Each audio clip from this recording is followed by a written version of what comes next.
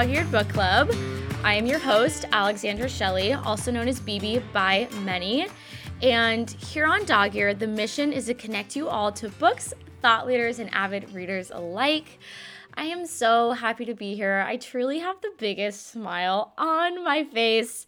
It feels like forever since I've sat down and been on the mic, and I'm just really, really happy to be here. This just lights me up so much, and I am so happy you guys are here with me, connecting with me and connecting with the amazing people that I get to connect you with. So anyways, without further ado, I cannot wait to introduce you guys to this beautiful leader that is not only so multifaceted, so dynamic, so wise, and just truly the leader that we need today, but also has been my mentor for at least 3 years now. And the word gratitude makes me a little frustrated because it's not enough to express how thankful I am for her and how much wisdom she has imparted on me and how much I've learned from her. And she's just been such an integral part of how I've become the woman I am today and how I'm going to continue becoming the woman I am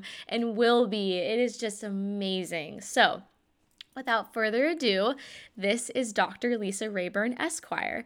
So she is an advisor, educator, leadership counsel, Ecotheologian, and the founder and CEO of the Detente Foundation. So the Detente Foundation is a 501c3 nonprofit, and it is an educational and leadership institute with a focus on food and environmental systems along with clean water. So their primary focus at the Detente Foundation is to educate and forge strong alliances between impactful leaders, young entrepreneurs, and the general public to create a regenerative, thriving world. So this is done through mass media messaging, including film and video content, online and in-person educational programs, along with gathering leaders to start a dialogue and really work together. So Lisa's work includes studies in consciousness, neurotheology, neuroplasticity, and how we might embody the ways that improve our world. So she links this messaging with social entrepreneurship and helps entrepreneurs, philanthropists, capital fund managers, and business leaders, among others, to be who the world needs them to be today and to build companies that serve the world. Like, wow, she is our hero. So Lisa's background is she has a bachelor's in political science from the University of California, Irvine, a law degree from Southwestern University of Law, and a Doctor of Ministry degree from Claremont School of Theology and Spiritual Renewal, Contemplative Practice, and Strategic Leadership. I'm sorry. She is so cool. Oh, gosh. Well, not only is just her on paper just so cool, I love Lisa because one of the things that was really interesting growing up was I am just, as you already know, I am a very energetic person. I am very bubbly. I love people. I am very goofy. I totally love life. I think life is such a joy, and I'm very, very playful. And I think for a long time, people didn't take me seriously. People really thought I was stupid just because I was energetic. They also thought I was younger than my age because I was energetic and because I was silly and I used my hands and I have an expressive face. But when I met Lisa, I was so affirmed that this is what life is about. Life is supposed to be enjoyed. We're supposed to laugh. We're supposed to hold each other tight. We're supposed to be goofy and play and just live. And that is what is so beautiful about Lisa is she will laugh at, I have to say, 99.9, pretty much all of the funny memes I post. She is one of the people that laughs at them, which is amazing. I'm like, okay, you're a real one. But also, Lisa, I just is so renowned and so highly regarded in my eyes, and I just admire her so much for her wisdom and her strength and just her message, the way she lives her life, the way she carries herself, the way she embodies a strong woman, a strong female leader. I look up to Lisa so much. And again, I really cannot thank her enough for all the work and all the time and all the love that she has poured into me. But also, I'm just so excited to just be a part of her life so I can just watch her set the world on fire. I love her so much. So anyways, I am so excited you're here to sit down with us. We discuss the beautiful books that are a part of Lisa's life. You will die when you hear one of the books that she reads. It is so awesome. And what I love about Lisa too is you would think that she reads very serious books, but again, like, this is what's so beautiful about Lisa is like she loves just beautiful stories and beautiful literature and the books that we've all heard of. And Lisa's so personable and just so loving and warm. And obviously, you know what? I guess I just have to say I'm biased, but I'm also biased about every single leader I will ever bring on here because I'm just obsessed with every single one of them. So again, thank you so much for being here. Please sit down with us, get cozy, and I cannot wait for you guys to fall in love with Lisa. But anyways, Lisa, thank you so much for being here. And I almost get like frustrated because grateful doesn't even cover what you mean to me, honestly, and like what you've given to me. And you've been a very integral part in helping me become the woman I am today. So thank you so much. It's such an honor to have you on here and to have you in my life.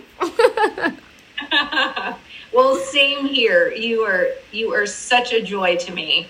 And I absolutely love and adore you. And to be here at your side for a while now has been such a gift to me. And you're just such a beautiful soul. And I just hope I'm here for many years to come. Yes. Okay. So let's just get right to it.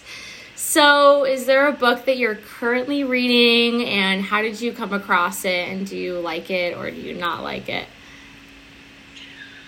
Oh my goodness. So that's a big question because I think, as you know, I'm an avid reader. I love reading. I always have. And I read every single morning. Mm-hmm. So every morning I wake up and I spend some time in quiet and in reading and in prayer and just getting ready for my day.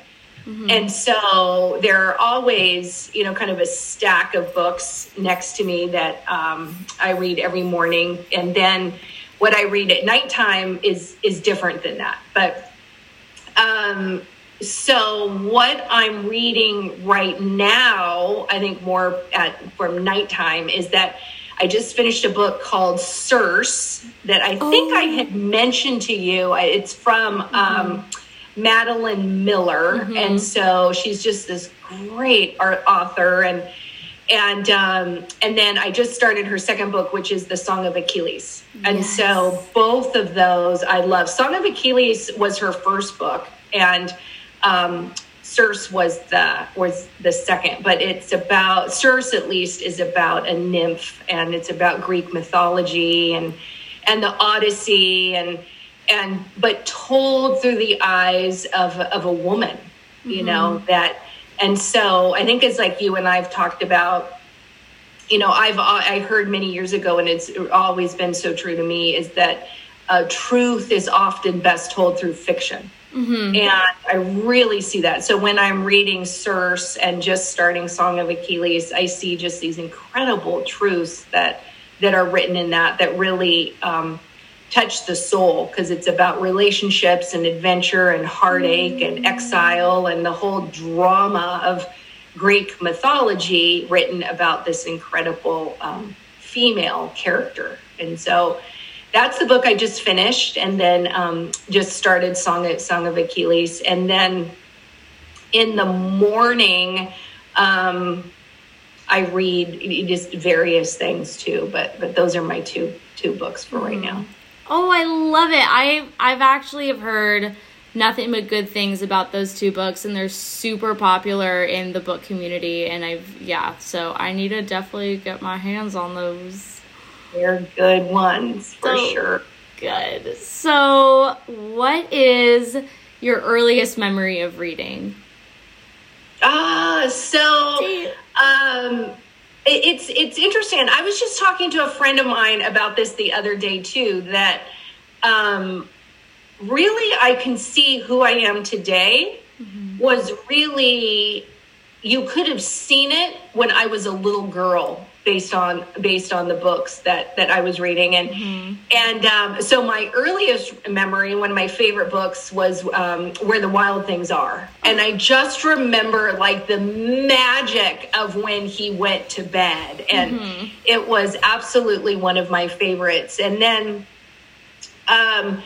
this very adult book called Camelot, and it was about King Arthur and the Knights of the Round Table. And when I was really little, in fact, even before I could read, because I would have my mom read it, and it's an adult book, and I would have her read it to me over and over and over again. And I was in love with King Arthur as a little girl. And I remember saying to my mom, why is Guinevere in love with Lancelot? Like, she's with King Arthur, for God's sakes. Like, it's the Knights of the Round Table. Like, why would you? And these questions I had at like 5-6 years old to my mom. Like, I didn't get it. But what I did get was the absolute magic of the Knights of the Round Table and King Arthur, and the striving for something greater than who we are. And so both of those things impacted me the most as a little girl. Oh, I love that. So it's kind of like a two-parter, but what is your favorite genre, and does that kind of tie in with your favorite author? Yeah. Well, yeah, my favorite genre is literary fiction for really the reason I said before, and literary fiction in like, I like really, and it's not well written from a haughty stance, like this great works of fiction, like with my nose in the air. It's kind of like these great literary fictional pieces. Or what I said before about truth is better told through fiction. So when I'm reading books like that, it really moves me in truth, because I've always been really kind of impacted by striving for truth, but also the truth of human existence, how it is to live and to feel and have those emotions. And then my favorite author, well, I have many of them, but one of my favorites is Hermann Hesse. And so certainly that ties into the literary fiction part of that. And so I remember, early on reading Siddhartha and then Narcissus and Goldman, that I've read 3-4 times. And so in both of those books, obviously Siddhartha is about, Siddhartha, but then in Narcissus and Goldman, it's about these two individuals and their striving in their lives for faith and for meaning and for, the impact of their own lives. So obviously there's a theme in what I like to read, which is, kind of a learning of human existence, and then also the feeling, the emotion behind that. And then I'd also say too, one of my other favorite authors, and it's nonfiction, because I read a lot of nonfiction also, is Thomas Berry. So Thomas Berry's work, one of his books is called The Great Work, which is about, the great work of a humanity is advancing ourselves, who we are as human beings, and helping our planet and the world at large, and that type of thing. So literary fiction and the authors that go along with that, and then nonfiction, but books that kind of have more of a, I don't know, a spiritual slant, religious slant type of thing is really, I am a theologian. And so I'm a studier of theology. I'm an ecotheologian by practice, and so I read a lot as a theologian of great religious texts and spiritual texts and so forth. So one of the other books I'm rereading right now, actually, and I read it a lot, but I'm rereading it beginning to end, is the New Testament, because I think too there's often so many things attributed to religious texts and people haven't read them. And then for me, I like knowing what I'm talking about so I'd like to go right back to the source. So I'm also rereading the New Testament. I love it, Lisa. So what are your reading habits, or rituals that you partake in, and ones that maybe you've carried on since you were little, or maybe how they've changed over time? Well, I still, I've always loved to read, always, but for probably, I'll say like 10 years now, the practice of reading every morning is a real type of ritual, where I just, I like starting my day, and also with a cup of coffee. So I do get up early, but I do not like communing with people. I need to just get into my day. Yes. And so I love reading in the morning. That's my favorite time. And then what does change off and on is at nighttime. A lot of times at nighttime. And then what I want to read at night can be entirely different. By night, I'm tired. I don't want to be moved. I have a hard time sleeping anyway. So it's like I don't want anything to evoke big emotions out of me, or to be upset by anything. I like things more mindless at nighttime. I'm very much I need mindless at nighttime. And really that pattern is every day. Wake up with full inspiration, the excitement of the day, the hope, great reading, great everything. And at the end of my evening, I'm tired. I no longer want to think. And then I just want to go to bed. Yes, to turn off the busy bee brain. Yeah. And I think too, I've also, I was in school a very, very, very long time.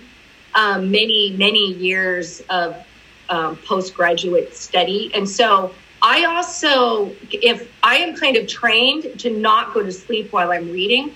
So at night, I need to put down my books for me to go to sleep, because I'm used to studying for years. And so if I'm reading, I won't go to sleep. So I need to set the books down to fall asleep. I have never thought about that. Mm-hmm. That is such a good point. Yes. Oh my goodness. Not someone who can read and fall asleep. It's the exact opposite. Wow. But hey, a lifelong student. Exactly. There you go. So yeah, I need to set it down and then turn on a little Schitt's Creek or something. Oh, thank goodness. Oh my just God. Laugh and go to sleep. Shenanigans. Mm-hmm. So what books are on your nightstand or coffee table or bookshelf? So on my nightstand, well, right now is the Bible, because I'm reading that, the New Testament. It's the Meditations of Marcus Aurelius, believe it or not, to where I have a whole set of Harvard classics that I've always wanted to read all the way through, and I've carried them with me, my entire adult life since I've had them. Mm-hmm. And so one of them I pulled out the Meditations of Marcus Aurelius, just because I haven't read them, and so I have that there. And then Nelson Mandela's The Long Walk to Freedom is on because that's the book I want to read next. It's an autobiography of Nelson Mandela.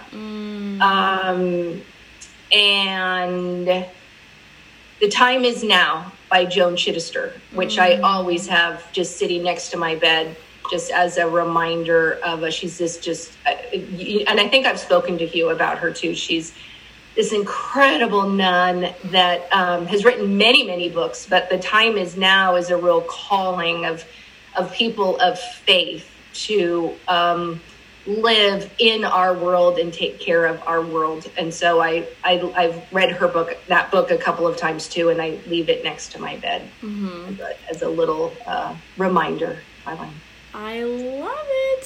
So what moves you in a work of literature? I think what I said before about truth. I don't like being manipulated. And so if an author is trying too hard to manipulate my emotions, I don't like it.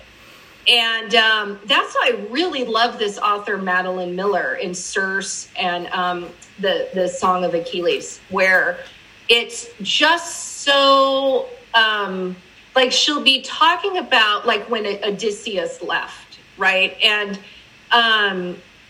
the words she used for how her heart was broken in that was so poignant. And so when I was reading it brought up emotion of like heartache I've had or loss that I've had. And in such a beautiful way, it's like, oh, that's so true. And so I think that great works of literature that do that impact me a great deal. And then some of the other nonfiction books, like there's a great book called Broken Open by Elizabeth Lasser, and so which I've had a lot of people read, and that too, I found it so truthful that that I get a great deal of joy. So that's what I would say. I like truth. I don't like being manipulated. And then it's not even about the pace of a book. Like I could settle in with a long pace of a book and not get bored by it or something. But it has to be truthful and ring true to me. Move me in some way or teach me something. I know. I love that you said that because I haven't even thought about that. Like, I guess maybe the way I guess it's not so much specifically emotions, but like there are some authors where I just like would get a little peeved because I feel like they were just author-splaining to me. And part of it could be like them telling me how to feel. And it's so funny. The first author I thought about when you were also describing Madeline Miller was Murakami, because I'm reading his Murakami 1Q84, and I'm just like, I don't know. He is truly, like, in my eyes, like, such a masterful writer and storyteller, and just, oh, God, he's just amazing. So I love He's one of my favorite authors, and I've read just about everything he's ever written. And that is spot on, like, right to point. So masterful. I love how right now it's, like, two separate stories, and they're weaving together so perfectly. And I think even just as a writer, I'm like, I'm not even confused. Because that's really, really hard to write two stories that are eventually going to merge. And I'm like, I am completely hooked and I am completely like on track with every single thing going on. And not only that, he's just like such a phenomenal writer. I'm like, oh my God, I'm such a slave for him. Oh, I love him. Yeah. In fact, whenever I see your posts with Murakami, I'm like, oh, I know. Oh God, how old is he? He's not that old. No, I don't know, but I'm not sure. It's funny because it's like, I feel like he sometimes almost acts like a deceased writer because he's so under the radar. I'm like, where is he? Yeah, I think the avid readers are really aware of who he is. and, and honor him so much. Yes. So most of the time, the avid readers do know his work. Yes. So what has been, so I know you've kind of answered this a little bit, but this can be a little bit more pointed. What has been the book or books that have really inspired your path and inspired your journey? Are you needing a revamp on your website? Have you been building your new biz or rebranding your new biz, but either not really feeling it with the logos or colors, or you're not even sure where to begin? Please, you guys, I am telling you, look no further. Ashley Munson, creative director and founder of Libra Collective, will take amazing care of you. So Libra Collective is a studio that designs brands, packaging, and illustrations for passionate people. Ashley will help you from top to bottom strategize and design a brand aligned with your story, values, and mission to connect with your ideal target audience. Then, if this is necessary for you, create beautiful packaging with intentional materials and detail to really elevate your products. And then also, which is honestly one of my favorite things that she does, sketches, renders, and implements original illustration for your branding, product, or service. So I have been working with Ashley for almost 2 years now, and not only is she uber remarkably ridiculously talented, she is so attentive and so transparent with her process. She makes sure to really check in with you and make sure you love what she's making for you. And also, she is so receptive of feedback, and she is so collaborative. And just an amazing cherry on top, Ashley is one of the most lovely humans you will ever meet. And of course, you guys, I have to be so honest, this is one of the best investments I've ever made for myself and for Dog-Eared Book Club. And I cannot wait to do more work with her in the future for not only Dog-Eared as a business and a company that I'm building, but also with future companies and future business ideas that I have. So are you ready to invest in one of the best investments you'll ever make as an entrepreneur or business owner? Ashley has provided the Dog-Eared community with a gorgeous deal. So for those of you looking to build your personal business or personal brand or just an overall business idea, simply use the code DOGEARED21 and receive 15% off the brand kit. That's over $300 off, you guys. So head over to libracollective.com and begin your journey today. I promise you, you will thank yourself and your brand will thank you too. Oh, that's a great question. I would say a book called The Spirituality of Imperfection that you and I also talked about too. And the reason, and it's called The Spirituality of Imperfection, the art of storytelling. And so it's about how theological texts or even texts, for instance, for people who are sober in, say it's a 12-step program or in recovery in some way, it's all about storytelling. So it goes in to talk about, the great works of religion and spirituality and movement really come back to story. And the reason that really changed me is that I tend to be, I'm very public and very, very private at the same time. And so a lot of times there's a lot of my own story I hold back. And what, by reading Spirituality of Imperfection, it's about the beauty of who we are that's lived out by our imperfections. And so if we're brave enough to tell our stories, it gives such a strength and a comfort to those who are hearing us. And so that changed me on a personal level to continue to tell my own personal story, not just the public story, but the personal, who I am, the mistakes I've made, the loves I've had, whatever that very human existence is. That book really, really changed me. And And then I would say Joan Chittister's The Time Is Now. And for the very same reasons, but in a different way, the spirituality of imperfection really brought me out a little bit more of my personal life, where The Time Is Now really had me devote to my public life and to my work. And so both of those were a real calling to me and really changed me. And not really changed me. I was kind of doing both, but really caused me to elevate my level of devotion. I love it. So what is, your kind of like book?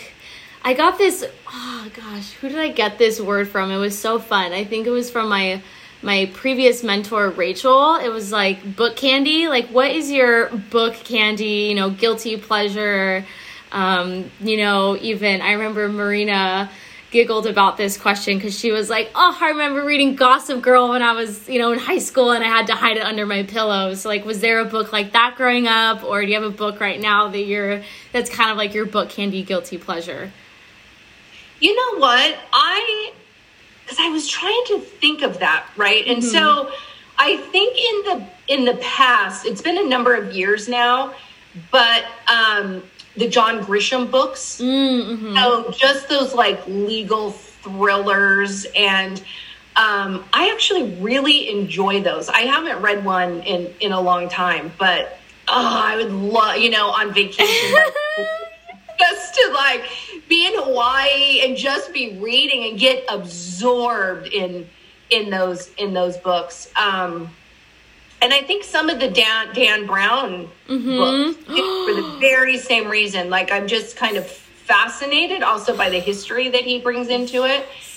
And so I love those. But I was really realizing what I really love is really a magazine. So is Vanity Fair. So it's not really a guilty pleasure. But if I'm just going to read whatever I want, I'm on vacation, I would rather read Vanity Fair cover to cover. That is so funny. In fact, if you ask me if you want, what do you want just for me to go read and go do, I'd say, give me a couple Vanity Fairs and let me lay by a pool for about a week. I'm perfectly happy. I love that. No, and I think I read the Da Vinci Code for the first time 2 years ago, and I was like, oh my God. I get why like people are so obsessed and enthralled, but also outraged at this book. Totally. Yes, exactly. Because I think that's the thing to remember too, is that it's fiction. And so that's also why it was kind of my guilty pleasure too, wow, because there were such liberties taken. And then at the same time, kind of the historical thread. I mean, he's a smart man. And so it was just fun. It's fun to just kind of escape into that type of thing. But oh my gosh, I would rather give me a great Vanity Fair. And yes. Okay, I know this is like slightly off topic, but I feel like you are the perfect person to ask this of. Because what are the truths in the Da Vinci Code, and what are the obvious? Because I know like there are definitely some obvious fictions, but like what are the truths in there? Because I'm like, oh my God, like it feels so real. Of all, I can't answer that in this call. Like, I mean, that is a big question to answer in like, and you have 25 seconds, go, right? I would have to sit with you for probably 10 days. In fact, we would need that vacation. I'm dying. Oh my God. We need a retreat. But then, I am no, absolute knowing what truth is, right? But I think there are certain things that, liberties that are taken for fiction, for instance. And other things that we just don't know. But Dan Brown wasn't saying these things were true. Yeah. Dan Brown took historical, and then fictionalized the rest. But I couldn't go like, topic by topic. Oh my God. That's a big, big question. So funny. I'm like, this is definitely a leap year. That's a big question. Okay. Well, moving on. Oh, but it's a book of fiction. I feel like you'll love this question. So, if you could have an author write about your life, who would it be and why? Oh, so I would say Joan Chittister. Yes. For sure. And why would be, let's hope. But if Joan Chittister was writing about me, then that means I would have done what she has asked us to do. And I think there would be no greater gift. In my life, there was this great show. What was it called? It was called The Actors Studio. It was on, I think it was the Bravo channel many, many years ago. Oh my gosh. But the guy would interview actors and actresses. And one of his final questions was always, when you die and go to heaven, what would you like to hear God say? And, I always thought that, what I would love to hear God say is well done about my life. Right. And so if Joan Chittister was writing about me, I would hope that it would have been well done, which means I would have done what she has asked, which I think there would be no more, my life would have the meaning that I would want it to, if that came out. Oh, I love it. That's so gorgeous. Oh. So what books are you, I know you kind of mentioned some, but are there any other books that you are looking to read in 2022? 2022. Oh my gosh, where is this? It's under here. Stop. Hold on. Oh so God. I will say, I'm going to knock everything over. Hold on. So I would say this, if I could read any book, by the way, okay, so this book, this is a coffee table book called The Universe. Yes. And okay, look at the detail. It's about the universe, obviously. Look how dense it is. Like that's all writing pictures from NASA about the cosmos, the greater cosmos. It's intense, it's detailed, it's science. If I could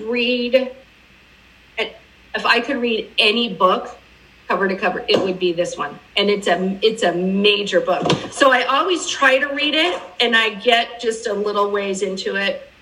And then like, here's just one book about like celestial. It's huge. So anyway, in 2022, I love it. I would love that for that to be I will read the universe book in 2022. You could do like a page a day. Do a page a day. I could add it into my whole morning routine. Oh my God. I remember, I think, when I first met you, you brought that book up. I love that. Yes. Well, and then my brother had actually, because my father worked in aerospace for many years. Well, for many years, his whole entire life, he worked in aerospace. And so my brother had bought the book for my mom and dad. And so when I was at their house years ago, I took it. Like he had got it for them as a coffee table book, and I went and got it. And now I have it with me. So I really want to read it cover to cover. It's fascinating. I love it. So why do you read? I know you kind of touched upon it a little bit, but I would love to get this like pointed question. I love coming to the end of this podcast and asking that question because it just is so beautiful. Well, that's a great question because I don't read to escape. I watch movies to escape. I don't read to escape. So I read, I would say, to learn. I really like to learn, but also to relate. That there's certain intimacy and relationship that is built with beautiful books, and that's different for all of us. but to have that level of intimacy and relation and understanding is a great gift. Like I've learned a lot more about who I am by reading than I have by my relationships. So if I only was focused on my relationships and my place in the world, it could feel perhaps lonely or disconnected because I don't know a lot of people like me. But when I'm reading, even if it's for a page or a paragraph or a sentence, it's this connection that I feel that's something greater and something really beautiful. So that's really, and then, like I said, truth. I like to know things and the source of things and the history of things. I know it's important. Amazing. So if you could gift someone a book, what would it be and who would it be to and why? Oh my goodness. I would say, well, and I don't know if it's someone in particular, but I would say to children, to keep children reading, and then maybe adults too, but reading actual books, not just reading off a Kindle or off a phone or off to whatever is in that person, to instill a love of reading and a desire to reading. That's what I would want to gift to them. So not just here's something important to me and I want you to read it. It's here's what might move you and develop a love for you and reading. And that's what I would want to give really to all people, not even kids. I think I think it really impacts humanity if humanity stops reading. Yes. If we only live by sound bites and snippets, we already kind of are de-evolving, but we will really de-evolve as far as the beauty of life itself if we stop reading. So I don't know if it would just be one book to one person. It would be anything that keeps people reading and reading actual books, having that level of intimacy and relationship. Intimacy and relationship is so important for life itself. And so I think if we can maintain that, it's beautiful. And that's going to be very different for different people. So I'd also say to people, read what you love to read. You know, don't try to change that for other people. Just really read what you love to read. Oh, I love it. And kind of, I guess it sort of dovetails off of this, but what book would you urge or encourage humanity to read right now? Thomas Berry's The Great Work. For sure. And he's an ecotheologian. So that's just great. And then The Time Is Now by Joan Chittister. Both of those books. Because both of those books, it's not a scolding. It's not, you must do this. And this is, it's such a heart opening.